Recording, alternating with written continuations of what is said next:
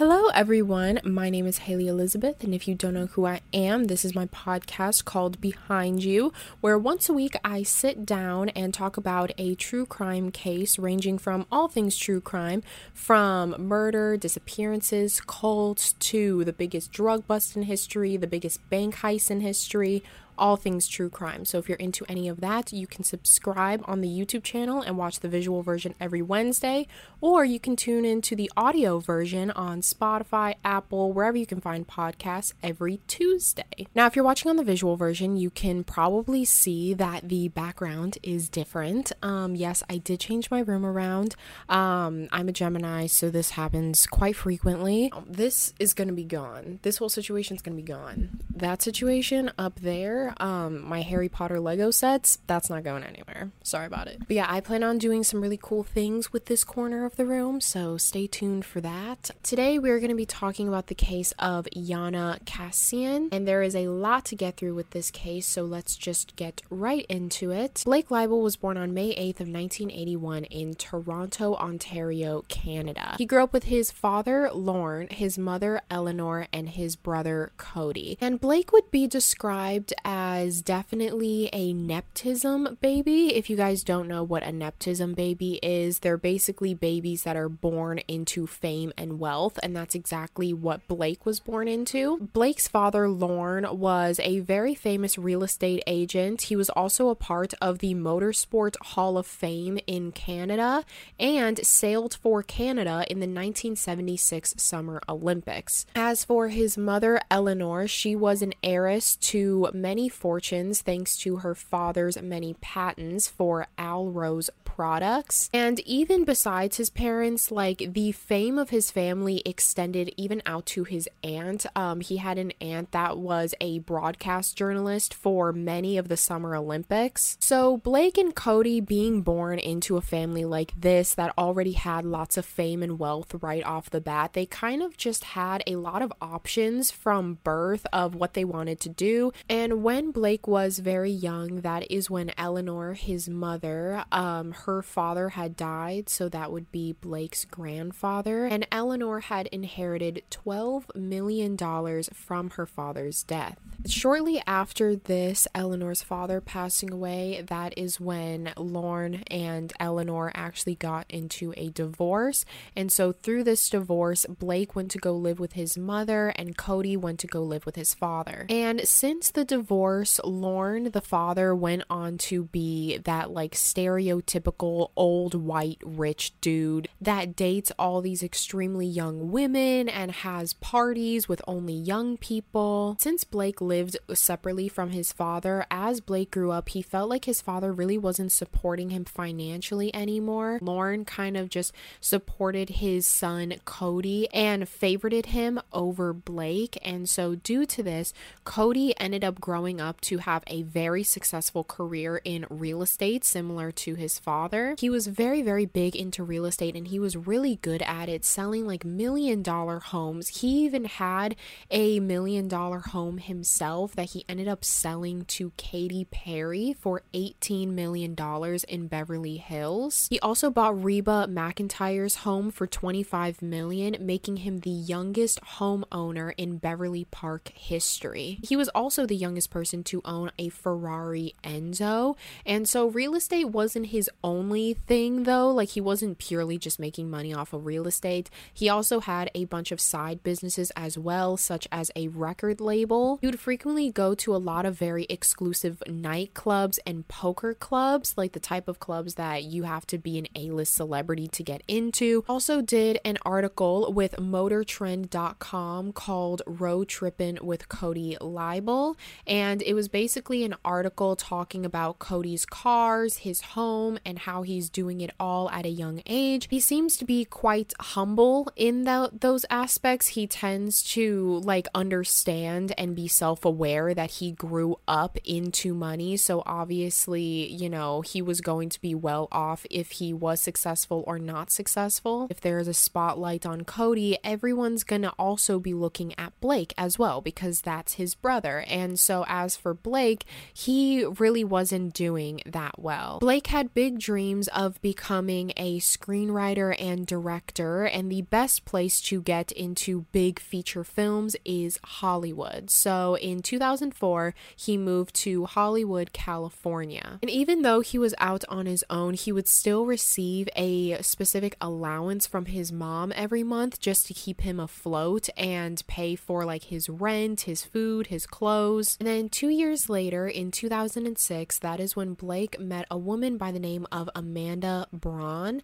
Amanda Braun was a model and actress, and Amanda at the time had just recently got out of a pretty bad relationship, but it was said that as soon as they met each other, they immediately hit it off and started dating, because although Amanda was still kind of going through things from her previous relationship, she felt like Blake was helping her heal from all of that. And so in 2008, 4 years after moving to California, Blake started to get a couple of positions in the film industry. He was a creative consultant, storyboard supervisor, and animated a couple of episodes of a show called Spaceballs, the animated series. This show wasn't that big of a success, but it did, make it on Blake's resume. It was just kind of something for him to do. And as I said, since he was a screenwriter, he attempted at making one of his screenwritings visual, but not in a movie, but a comic book.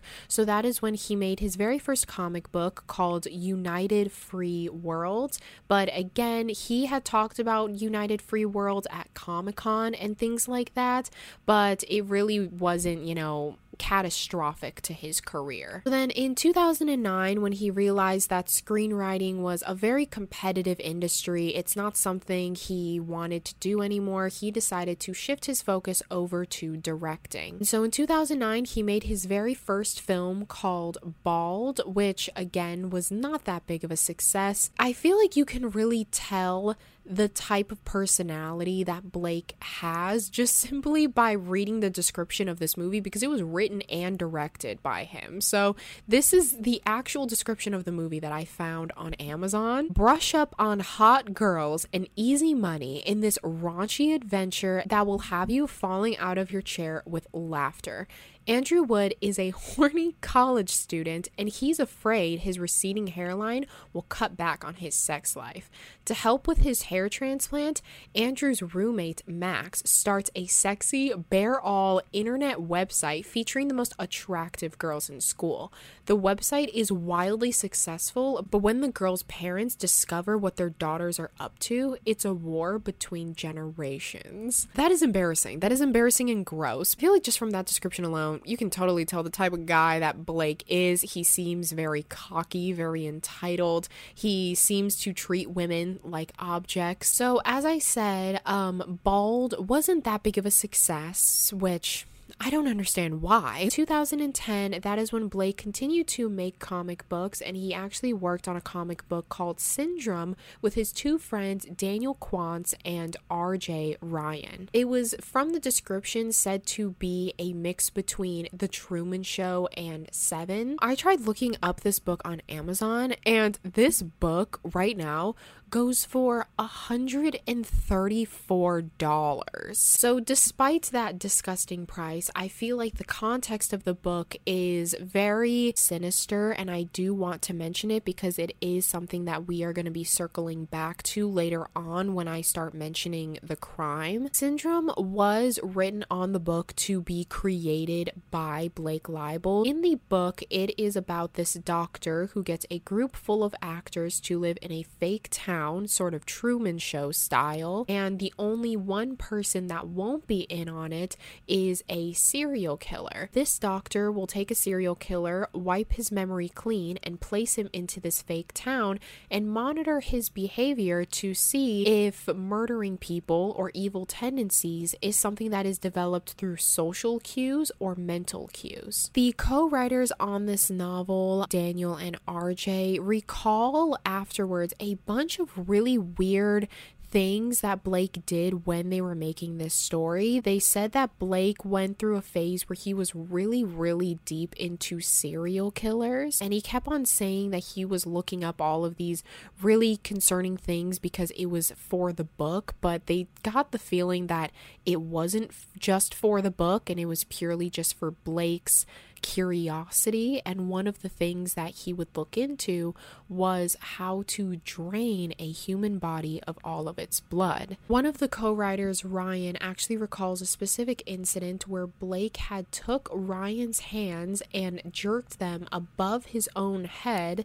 to demonstrate how a body could be drained of its fluid if they were to be placed upside down. It was very clear that Blake had genuine interest in things like this, which made creating the book very scary. And the people being killed in this novel is always women, and every time it shows a woman's dead body, that body is always naked, which I think is so disgusting. There are so many graphic pictures of just naked women. There's this one photo, this naked woman's body being hung upside down and being drained of its fluid.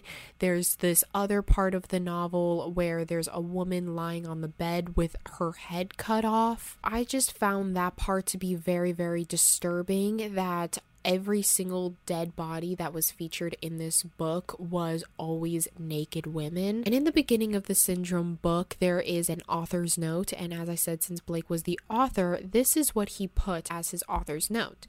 He said, quote, "If you were gorgeous and running out of money, what would you do? If you spent your whole life mastering your craft and nothing else, what would you do? If you loved hurting things, what would you do?" And I feel like a very key word of that last sentence, if you loved hurting things, what would you do, is the word things. If you loved hurting things, what would you do? And I think that's very important because, as I said throughout the book, the killers of the story are only murdering women. So it kind of makes you think that Blake purely just sees these women as things and not people. He could have easily said, if you loved hurting people, what would you do? But instead, he describes them as things. So after the release of this comic book, it did not go very far. It was kind of a flop, similar to all of his other movies and comic books. And so that is when he started to just move on to his next project. And he was actually pitching this script for a movie called Psychopomp with his co-writers Hilary Shore and Lawrence Longo. Psychopomp was essentially about a masked murderer that cuts off the heads of villains and posts his crimes to YouTube. The script was described to be, quote, having tones similar to A Clockwork Orange and The Dark Knight. Now, the people who reviewed the screenwriting, however, absolutely hated it. They felt like the script barely had a storyline, and it was essentially just 90% torture porn and 10% actual story. It was just sex scenes on every single page. So again, it really just shows you how Blake is using screenwriting as a way to express his sexual fantasies, but making it somewhat socially acceptable to be expressing those things. Since his script was so graphic, no one wanted to pick up the script, so once again, Blake's career was just sort of at a standstill. He wasn't getting any new jobs, he wasn't making his big break, and then the following year, in 2011, that is when Blake's mother, Eleanor, had unfortunately passed away due to brain cancer. Now, Eleanor's death took a really big hit for Blake because, as I said, Blake grew up with his mother. All he really knew was his mother. He never really talked to his father. His entire life was his mother. And so the passing of his mother really affected Blake, and it made him kind of dig deeper into his darker fantasies because he was just going on a spiral. Shortly after his mother's death, though, that is when Amanda and Blake actually ended up getting married, and then shortly after they got married, Amanda grew pregnant with a son. After Amanda had her and Blake's son, that is when they moved into Blake's Beverly Hills mansion so that they could raise their family there. So then over the next 2 years, from 2011 to 2013, that is when Blake's mental health really started to go downhill. It was also around these 2 years where he developed a really bad substance abuse issues, such as with alcohol and weed. Due to Eleanor's death, Cody and Blake and Lauren all received an inheritance, and so Blake was basically just blowing his entire inheritance on weed and alcohol. In 2013, 2 years later, Blake actually attempted to remove his father as a trustee of his mother's will and deny Cody of his portion of the inheritance. And even though Blake had already inherited a $5.5 million home in Toronto and millions of dollars, he was still trying to take the money away from Lauren and Cody. And so it was said that during this time, Blake would attempt to get back out there career-wise. He, according to his IMDb, tried to make a short film called Soulmates, but that was never produced. Blake was basically just living off of his inheritance from his mother, as well as random checks from side gigs. He would smoke a lot of weed and would try to think of good show or movie ideas, but a lot of the people that he pitched these ideas to would explain that his ideas were very erratic and too much of everything without considering actual storyline aspects. For example, his very first comic book, the United Worlds one, if you look at like interviews of him at Comic-Con when he's explaining the book, it has dinosaurs, the army, helicopters, outer space, alien, zombies, like it has just every single thing in there. And although all of that sounds interesting, it sounds interesting individually, not all jammed into one thing, because if you put too much of one thing into a story, it gets very confusing for the reader to the point where they don't even want to read it anymore, because you're just adding too much of everything and it's hard to keep up with. Similar to if you were watching Harry Potter and then all of the sudden zombies and the army walked into the storyline, or if you were watching Star Wars and they randomly bust out into a musical number,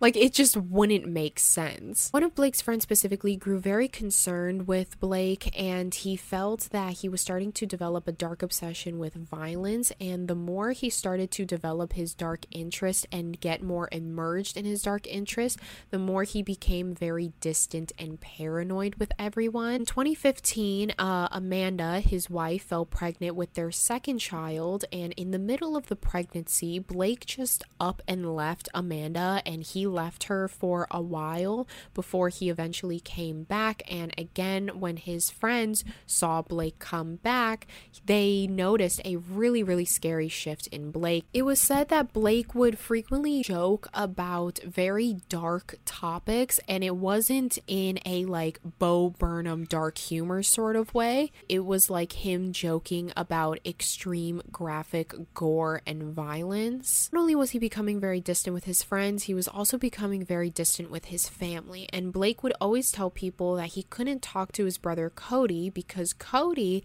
was in serious debt and owed a bunch of money to a Russian gang member, and if Blake associated himself with Cody, he's scared that the gang members may go after him and his family. Looking into this, I couldn't find anything about Cody being involved in some sort of higher gang society or extreme amounts of debt. And although he didn't talk to Cody, he would talk to his father, Lauren, but the only time he would ever talk to Lauren was to ask for money because he had spent all of his inheritance money and also took out a bunch of credit cards and just racked up all of those credit cards. So all the time he was in serious debt and needed money from his father. He was mostly smoking and drinking all the time, and so whilst Amanda was still pregnant, that's when Blake started to have an affair with a 30-year-old woman by the name of Iana Kasian. Iana Kasian was born on January 27th of 1986 in Kyiv, Ukraine. And it was there where she studied law and worked as a prosecutor at the Ukrainian tax service,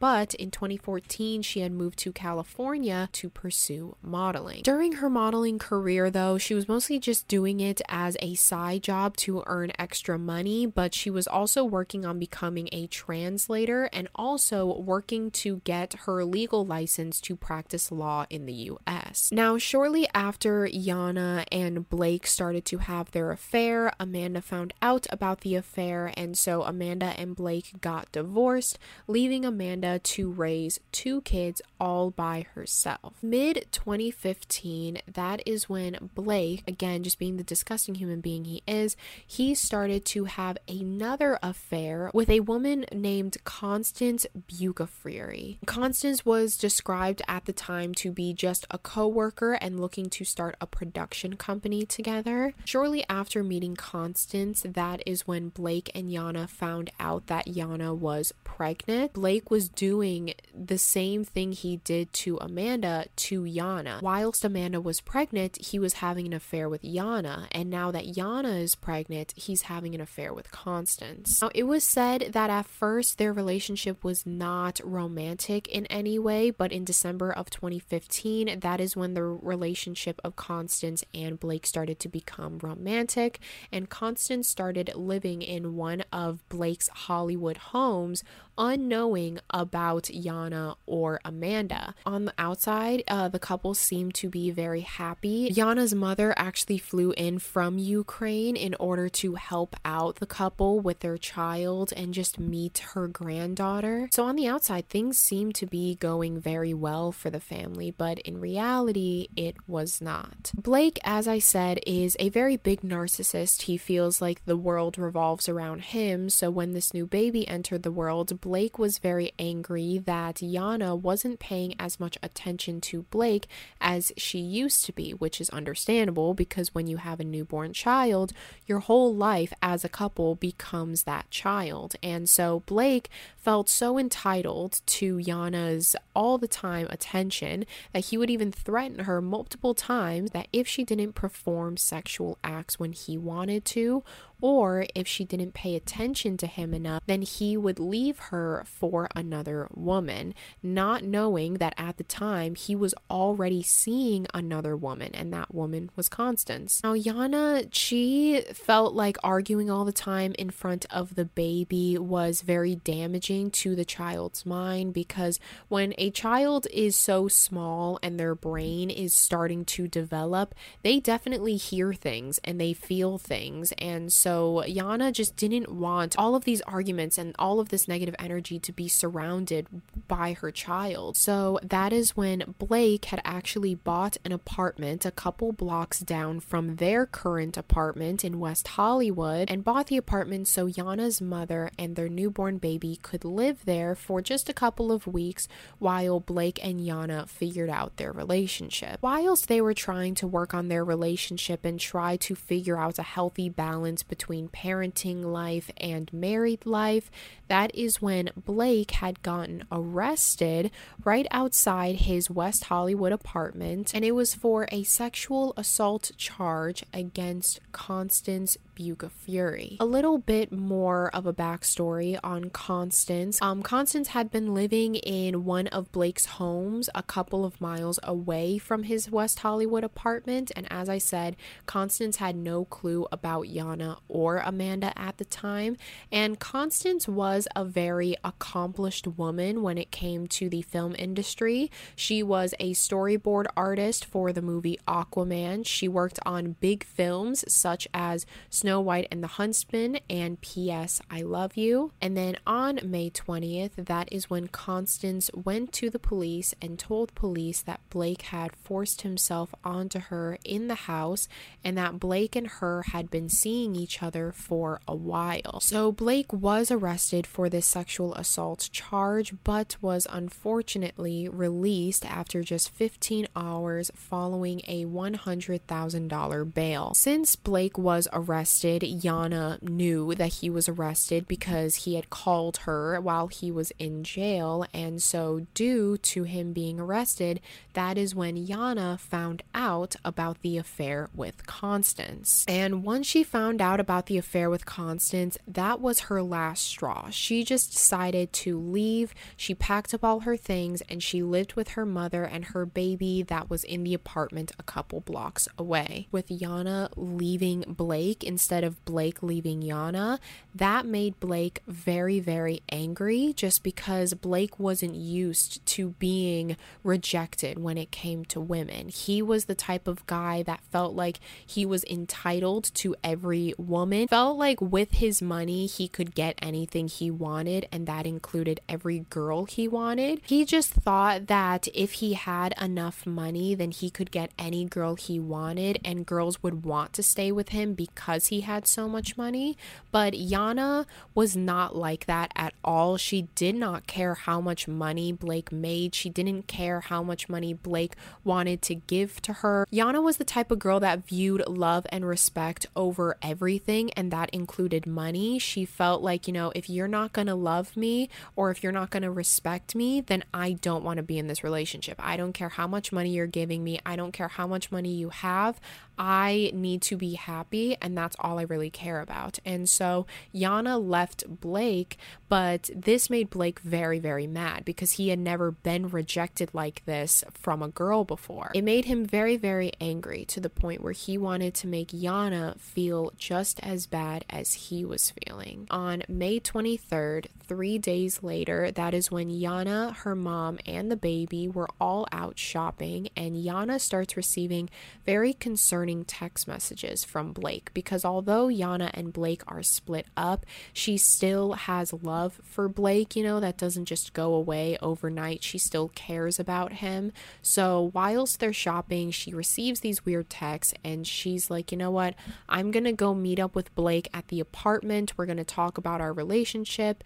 And so that is when she says bye to her mother, says bye to her baby, goes off to their West Hollywood apartment to talk things out. And the following day, on May 24th of 2016, that is when Iana and her mom spoke on the phone, and the context of this call is unknown, but it did last around 7 minutes, and after they hung up, that is unfortunately the last time Iana's mom would ever speak to Iana. On May 25th of 2016, the very next day, Iana's mom attempted at calling Iana multiple times, but there was no answer. It always went to voicemail, and she started to get very, very worried. So that day at around 1:30 p.m., Iana's mom and her friend went to Iana's apartment building to try to look around, and she started looking in the parking garage, and she noticed that Iana's car was still in her designated spot, meaning that Iana was still home. So she grew very concerned and worried that something was going on in the apartment.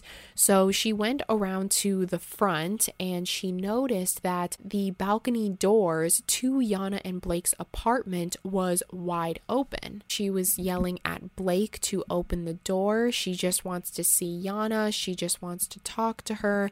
And instead of Blake saying anything to her, he just very slowly walked up to the balcony door and just slid it closed and walked away. Iana's mother later called the police, and when the police showed up, they, per usual, did the absolute bare minimum. They knocked on the door but got no answer. Then they also called the home in hopes that Blake would answer, but obviously Blake did not answer the phone, so the police left a voicemail saying, "Hey, get back to us when you can, Blake," and then they just left. And that was literally it. The police knocked on the door, they called, and that was it. Like, they didn't even try anything really. Like, they could have done 10 times more. They could have interviewed neighbors. They could have looked at security footage. They could have done quite literally anything. On the night of May 25th to the next day, May 26th, all night long, Iana's mother constantly kept on trying to call Iana and text Iana, such as, quote, "My dear daughter, please answer me," and, quote, The police are looking for you. They know he has you trapped up there. And another text that read, are you alive? Please just answer me, Iana. Clearly, Iana's mother was in very heavy distress. She was very scared for Iana. She was very frustrated that the police weren't trying to do anything to help her. She clearly knew that there was something wrong with Iana. She saw Iana's car in the parking garage, so she knows Iana is home. She knows that she's up in the apartment, but for some reason, no one is trying anything to get inside. So the very next day at 8 a.m., Iana's mother goes back to the apartment, and that is when she calls the police once again because the police didn't do anything the day before. This time around, when the police did show up, they interviewed neighbors, and the neighbors said that they hadn't seen anyone come in or out of that apartment in a couple of days. So the police went up there once again, and they attempted at knocking on the door. Obviously, there was no answer, and the police said that they weren't able to break down the door or anything because since there wasn't any alarming noises coming from the inside, they had no real reason to break down the door and get inside. The police basically just did what they did the day before. They called Blake once again. Obviously, Blake does not pick up because why would he? So they leave a voicemail, a second voicemail, and they're like, oh, sorry, all we can do. It's out of our hands. Sorry. And then they were gonna leave until there was this one specific officer by the name of Micah Johnson. He as well had a very deep gut feeling. So he was like the only person that really listened to Iana's mother and was like, yes, I understand where you're coming from. Like, I know this is a very scary situation, and I know that there is a lot that I can do to try to help you. So I am going to do all of those things, and we are going to get into that apartment. Micah Johnson got in contact with the landlord of the apartment building and was able to obtain a key for the apartment. So once he obtained that key, he called in backup, and once backup arrived, that is when they all went up to the apartment door. So when they unlocked the door, they noticed that when they pushed the door open, they noticed that the safety latch was on. So the only way to lock a safety latch is if you are inside of the home. If you've ever seen those type of locks that like kind of swing around to lock it, those are the type of locks you can only do if you're inside. So that's how they knew for a fact Blake was still inside. So the police continued to give multiple warnings to Blake and to Iana to come out, but after hearing no response, they decided to break down the door. Said that upon walking inside, it was very dark, and they cleared the living room, dining room, kitchen, and balcony, and there was no sign of anyone. And the only room that they hadn't looked into was the master bedroom, but that door was locked. They were able to open up the bedroom door, but even when the bedroom door was unlocked, they noticed it was barricaded with a mattress, and so they were unable to get inside. The officers continued to yell at whoever was in there to come out, and that is when Blake's voice from the inside shouted back, quote, "I'm not going to come out because I'm scared you'll beat me up." The police tried to assure Blake and say, "We're not going to touch you. We just want to make sure Iana's okay." And that is when Blake shouts back and says, "She's fine." So he continues to tell the police that Iana is actually not there. She's at the hospital, and gave the police officers a specific room number in hopes that the police would leave. Blake also told the police that he actually just got off the phone with his dad, and his dad was going to be there any minute, and he wasn't coming out until his dad got there. When Blake talked about his dad, he wasn't referring to his actual dad, Lorne. He was actually referring to his accountant slash father figure named Stephen Green. Now, a whole month prior to this incident, Stephen Green had been trying to contact Blake for an entire month. He left multiple texts and emails and voicemails. The very last voicemail that Stephen had sent off to Blake was a voicemail of him just saying that he was very worried about Blake and that he loved him, and they were going to work together to get Blake some help. Blake did in fact call Stephen Green, and Stephen Green shortly showed up at the apartment. And when he showed up at the apartment, he was immediately met with all of these police officers and detectives. And the police officers and detectives did fill him in on the situation. They said that Blake's inside of the bedroom. They believe Iana is in there as well, hopefully alive, but they're not really sure.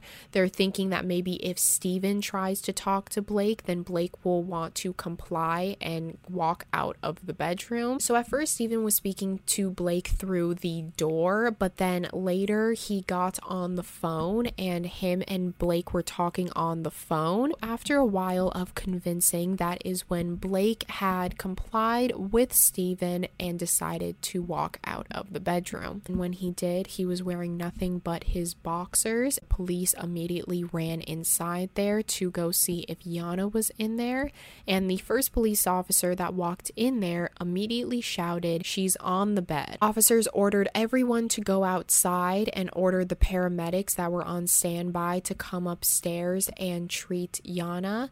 Iana was taken to the hospital, but unfortunately it was indeed too late, and at 1:02 p.m. Iana was pronounced dead. Now, usually at this point, I would talk about the interrogation or the crime scene, but I feel like it's very important for you to know the autopsy report. The medical examiners did an autopsy on Iana, and they found that there was bruising on the left side of her face with blunt force trauma to the back of the head. There were also many self-defense wounds found on her body. On her left jaw and left biceps, there were multiple bite marks, as well as fingernail marks found underneath her jaw, and her left ear was missing. Also found that her scalp had been cut off and removed from her eyebrows to the back of her head, revealing her skull, as well as a large section of the right side of her face also being removed. There were cuts below her eyebrows, the right side of her face, her cheek, jawline, also cuts surrounding the area of her missing left ear. Medical examiners performing the autopsy said that some of the missing portions they could tell were used with a blade, such as the portion of her head that had been scalped, but in places such as the missing left ear and the large portion of the right side of her face was used not by a blade, but by a hand and force. A really important factor that kind of made medical examiners quite confused was that in Iana's body, half of her blood was completely gone. There was no blood found in her heart, veins, or artery. She was also found with foam in her nostrils, indicating that her head was submerged in water for at least 30 minutes. Based upon other factors that the medical examiners found, they said that it was believed that she was alive and being tortured for an entire 8 hours before she had passed away. Her cause of death, as said on the report, was to be draining of the blood. Now that you know the autopsy, let's move on to the crime scene itself. When the police first walked into the crime scene, they found Iana's naked body lying on a clean white sheet, and she was covered with a Mickey Mouse blanket and a blue polka dot blanket. There were blood stains and human flesh found hidden behind the bed.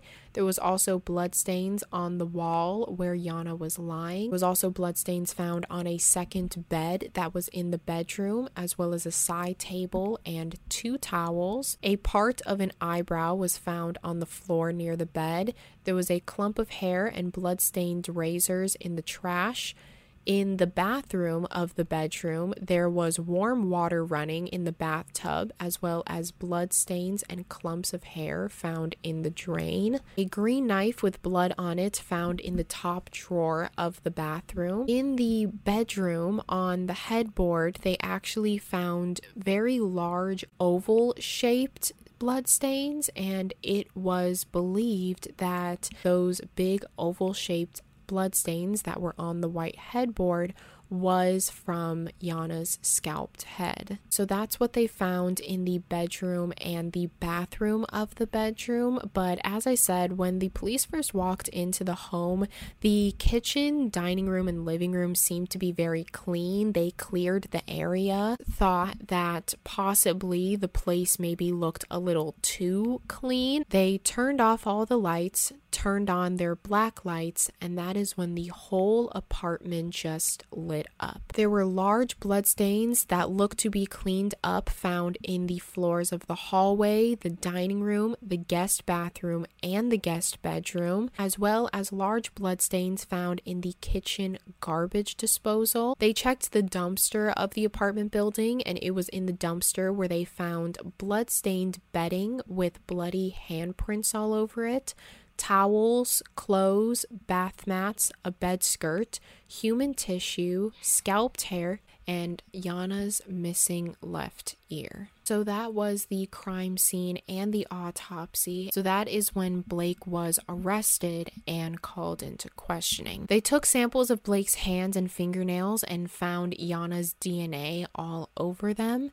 They also took Blake's photo from his mugshot, and as you can see from his mugshot, he has very intense bruises and scratches all over his face, indicating that Iana was trying to fight for her life while Blake was doing whatever unimaginable things he was doing to her. Blake was also tested for drugs, and they only found a small amount of weed, meaning that he was completely sober through all of this. It was described that Blake the whole time during questioning remained ice cold and even pretended as if he didn't know that Iana was dead, and when they told Blake that Iana was dead, he just replied with, quote, "Well, I guess you'll have to find out who did it then." Through security footage, it was also shown that Blake actually used Iana's phone twice to order Postmates. After descalping Iana, taking off her ear, taking off the right side of her face,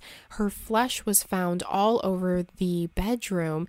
After doing all of that, Blake was still able to order and eat food. It was no doubt that Blake did the crime, but Blake's defense team tried to argue that it was due to reasons of insanity, so he was not guilty. So in 2017, whilst awaiting trial, Blake had told Stephen Green to sell his house, the house that Constance was living in, and give all of the money that he made off of the house to Amanda and his family. Now, since Constance was living there, Constance grew very, very angry with both Stephen and Amanda. And so then on December 8th of 2017, Constance actually wrote an email saying, quote, "I am ready to put a bullet through Stephen Green's head." And through the rest of December, she had sent over 200 threatening messages to Amanda saying that someone was going to find Stephen's dead body on their doorstep one day. Constance later had restraining orders filed against her by Amanda and Stephen Green.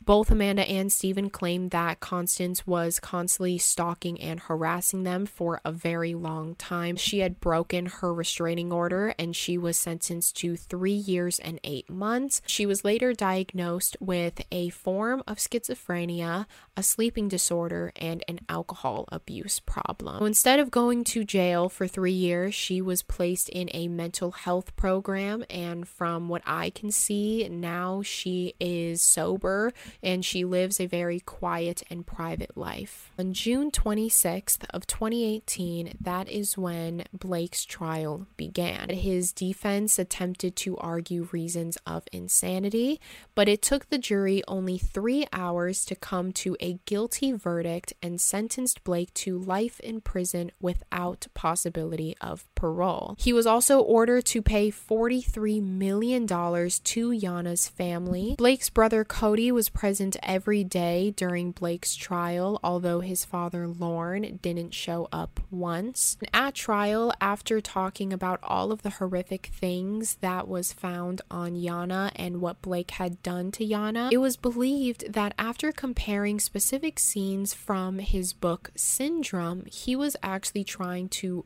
recreate specific scenes of the book Syndrome. A specific part of the novel shows a naked woman hanging upside down and being drained of her blood, similar to what was found in the autopsy, that the reason of Iana's death was due to draining of blood. There was also another scene of the book where a naked woman's body was lying on the bed with no head, and that was similar to how Iana was found as well when she had no scalp. Since Blake was pleading not guilty for reasons of insanity, he never gave a full story of what actually happened that night. From the crime scene and the autopsy, they were able to put together a general picture of what they believe happened. It was believed that all of Blake's life, even when he had no talent, no jobs, and no name for himself, he always had money. He used his money to get every girl he wanted, any house he wanted, and he kept many girls around in his dating life due to his amount of money. Iana wasn't with Blake for his money. Iana was with Blake because she genuinely did love Blake. She didn't care about how much money he had. All she wanted was love and respect over all of the money in the world. So when Iana left Blake, this made Blake very, very angry and wanted to hurt Iana in the worst way possible. It was believed that since Blake knew how much of a caring person Iana was, he felt like if he sent very concerning text messages to Iana, then that could get her over to the apartment, and so that's what he did. He sent over concerning text messages, knowing that with Iana's big heart, she would feel bad for him and go back to the apartment, and that's exactly what she did. It's very unknown why Blake waited till the next day to do anything to Iana, and he waited the entire night because, as I said, next day she spoke on the phone with her mother for 7 minutes. So it's very unclear why Blake waited to commit the crime, and it was believed that the very next day, that is when Blake decided to fulfill his dark and twisted fantasies of draining, torturing, and murdering someone completely sober for the sake of his own entertainment out of something from his comic book. So from the crime scene, it was believed that at first Iana was putting up a struggle due to her defensive wounds and all of the bruises and scratches found on Blake, that she was hung upside down in the bathroom over the bathtub with the warm water running, so all of the blood that came out of her body would go just straight down the drain. It was also believed from the autopsy, how I said that her nose had been filled with foam, meaning that she was probably submerged underwater for about 30 minutes.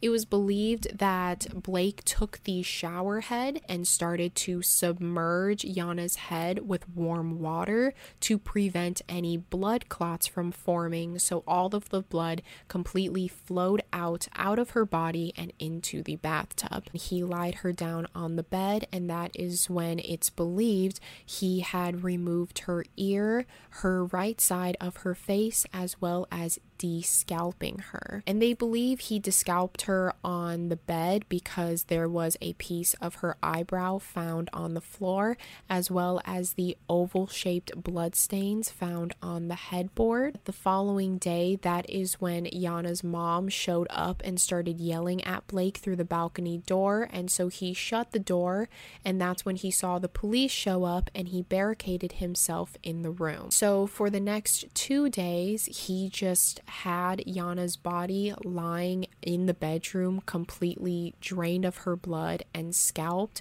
and that is when he had ordered Postmates twice in order to feed himself. He still continues to have no remorse for what he did. He actually brags about what he did in prison. He's very proud of his crime. He believes that it took a lot of strength and knowledge to do what he did and pull it off the way that he did. As for the aftermath of all of this, Blake still sits in prison to this day, and he will sit in there till the day he dies with no possibility of parole. As far as Iana's mother and Iana's daughter, Iana's mother currently lives in the Ukraine, where she raises Blake and Iana's daughter. Iana's body was transported from California to the Ukraine and buried in the Ukraine to be closer to her family and friends. As far as Cody Leibel, he lives a very private life today. There's not really much about him as far as the media, and even today a lot of people still try to interview him, which in that situation, what is there to really say if your brother committed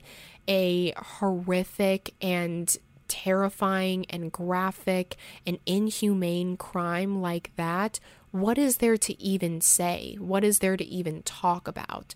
So as far as today, Cody lives a very private life. I believe he still does real estate, but he goes by a different name when doing real estate. And I feel so terrible for Iana's mother and Iana's family and her daughter that now has to grow up without both of her parents. And I feel like Iana was just such a beautiful soul. It's just such a horrific thing to imagine, and I hope nothing but peace to her family. I hope that they are doing better now. I hope Iana's daughter grows up to know who Iana was when she was on Earth, not how she left Earth. She really was such a wonderful person, an accomplished woman. You know, she went to law school in the Ukraine. She was currently working on getting her license to practice law in the States. She was hardworking, she was loving, she was caring, and she was just gone way too soon. That is the end of today's episode. If you guys found this interesting, make sure to give it a thumbs up and subscribe if you're on YouTube, or if you're on Spotify or Apple or wherever you can find podcasts. Make sure to rate it 5 stars because it really does help me out a lot. As far as this setup, I do plan on fixing it up a little bit. If you guys have any suggestions on what I should do with this area, leave that in the comments below. If you want to follow me on any of my socials, like my Instagram, that will be linked down below, as well as my PO box if you want to send me anything. That is all from me. I hope you guys have a wonderful rest of your day. Make sure to be safe out there, drink some water, read a good book, take care of yourself today, and I will see you guys next week. Bye.